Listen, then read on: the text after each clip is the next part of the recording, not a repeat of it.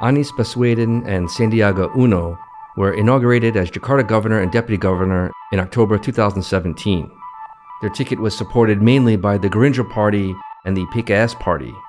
PKS, a smaller Islam-oriented party, has been Gerindra's loyal political partner at the national level for nearly a decade. Kemesraan Gerindra dan PKS bakal terulang di pemilihan presiden tahun depan. Pilpres 2014 and was seen as an important coalition member for both the 2014 and 2019 presidential elections. Sandi, a Gerindra member, resigned as deputy governor in October 2018, just after 1 year in office, to run for the vice presidency on Prabowo Subianto's presidential ticket in 2019. Sandi's departure left the political strategic seat empty for more than 1.5 years. This is Indonesia in 10, where we break down important issues and topics in under 10 minutes. I'm Sean Corrigan. According to the law on local elections, parties that support the gubernatorial ticket have the right to fill the empty seat and can submit candidate names to the Jakarta City Council, or DPRD, to be reviewed, and later a final candidate will be selected to fill the seat.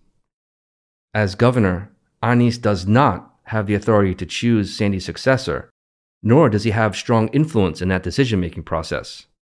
Upon Sandi's departure in 2018, 7 months before the 2019 presidential election, Gerindra agreed that PKS would be given the right to appoint a candidate to fill Jakarta's number 2 seat. Gerindra dan PKS telah mengikat janji koalisi dalam surat perjanjian yang ditandatangani At that time, Gerindra was desperate to build a political coalition to support Prabowo's bid for the presidency in the 2019 election, particularly as its coalition remained weak compared to Widodo's government coalition. On the other hand, PKS, who remained disappointed with Gerindra's decision not to pick a PKS member for the vice presidential ticket, saw the deputy governor's seat as a type of concession. The Prabowo-Sandi ticket ultimately lost the 2019 election by a wide margin, and Gerindra welcomed offers to join the government coalition to end its 10-year role as opposition in parliament and began to rekindle its old relationship with PDIP. Gerindra joined the government coalition in October 2019, with Prabowo being appointed as Minister of Defense and Gerindra's deputy chairman, Edi Prabowo, as Minister of Maritime Affairs. Both Gerindra and PKS have high hopes for the next presidential election in 2024, particularly as Widodo enters into his second and final term as president, and both parties are exploring all options and moving to establish new strategic alliances with parties. At the national level, Gerindra is now looking to move on from its close relationship with PKS. Former Indonesian General Prabowo Subianto has formally taken over as Defense Minister a day as the after political country's landscape at the new national cabinet level was has inaugurated. changed since the presidential election last year. Although Governor Anies has been running the city on his own without a deputy for almost 2 years, he seems to enjoy the absence of political pressure that a political appointed deputy might bring. Anies has had little to say about not having a deputy for such a long period, and neither PKS nor Gerindra have made much of an effort to consult Anies on who might be the best fit to help him run Jakarta. Although Anies is neither an official member of PKS or Gerindra, he retains close affiliation with senior PKS members. That relationship works well, as PKS is a much smaller party and possesses less political pressure that could be applied to Anies during his term as governor. Dua nama calon wakil gubernur DKI Jakarta telah dikeluarkan dari dua partai pengusung, yakni Gerindra dan PKS. In February this year, both Gerindra and PKS submitted their candidate names to the Jakarta City Council to be reviewed, and ultimately one will be chosen as deputy governor. Gerindra's candidate is Ahmad Riza Patria, a lawmaker in parliament, while PKS's candidate is Nurmansyah Lubis, a former Jakarta DPRD member and a 20-year PKS member. Both parties will lobby the 10 factions in the council in an effort to have their candidate chosen. But Gerindra will use its new leverage as a member of the government coalition and its success with strengthening its relationship with PDIP to likely go on and win the seat.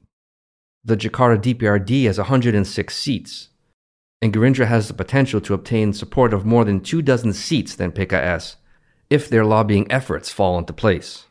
Both Gerindra and PKS have focused their efforts on which candidate might best serve the party, rather than which might better serve the people of Jakarta.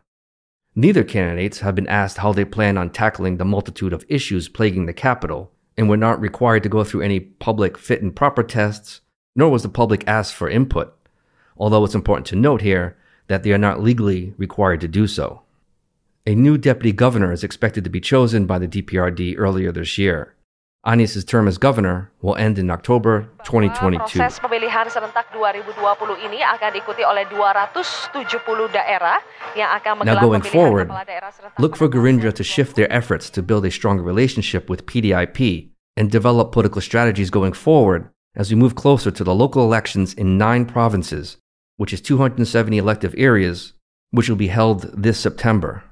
These elections will be held in various parts of the country for governors, regents, and mayors whose terms are set to expire in 2021.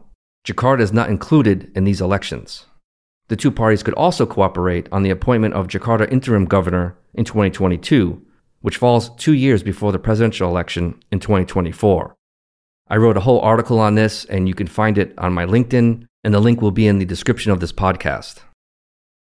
Nothing is permanent when it comes to relationships between political parties in Indonesia. There's very little when it comes to party ideologies, and most relationships are established when it's deemed beneficial rather than based on issues or stances.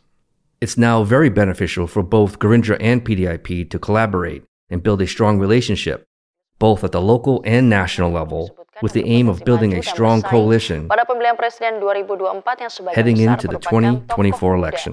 Siapa saja dan This is faktor Indonesia apa in saja 10. yang mempengaruhi nama-nama I'm ini Sean bisa Corrigan, masuk ke dalam and thanks bursa for capres listening. nama plus Hal satu yang nama biasa Indonesia. pada kali ini karena 5 tahun kedua pemerintahan Jokowi Ma'ruf nanti tentu akan memunculkan pemimpin baru pada akhir pemerintahan, dan ada sejumlah nama yang disebutkan punya potensi kuat.